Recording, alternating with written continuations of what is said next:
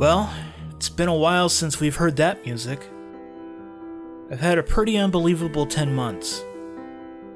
I just wanted to touch base with y'all, those of you who are still subscribed to us anyway. Last September, I broke my left shin. I was actually helping Jory move, and while I was climbing onto my truck tire to grab a box that was near the cabin of my truck to move it towards the tailgate, my shin quite literally snapped. That night in the ER, after they looked at my x-ray, they told me that I most likely have cancer in my leg, which caused it to weaken and snap. One does not simply break a tibia. They are actually pretty hard to break, so I found out. In October, actually on my birthday, I had my biopsy, and it was confirmed that I had bone cancer. A rare type of bone cancer at that, called Ewing sarcoma. Ewing sarcoma usually pops up in young adults, which is why my case was rare. I'm going to be 32 in October.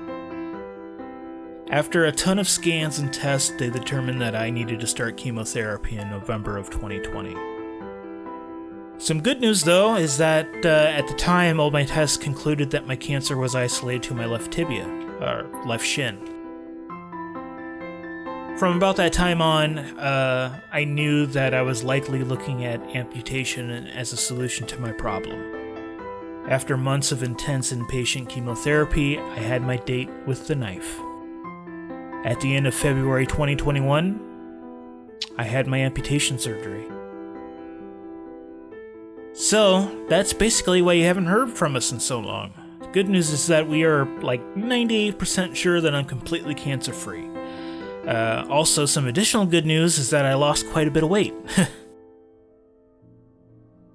I just have a few more tests left before I can tell you with 100% accuracy that I am indeed cancer-free, and those tests will be done next week.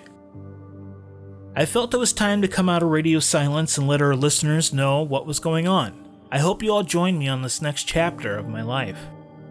As always, stay spooky, folks, and good night.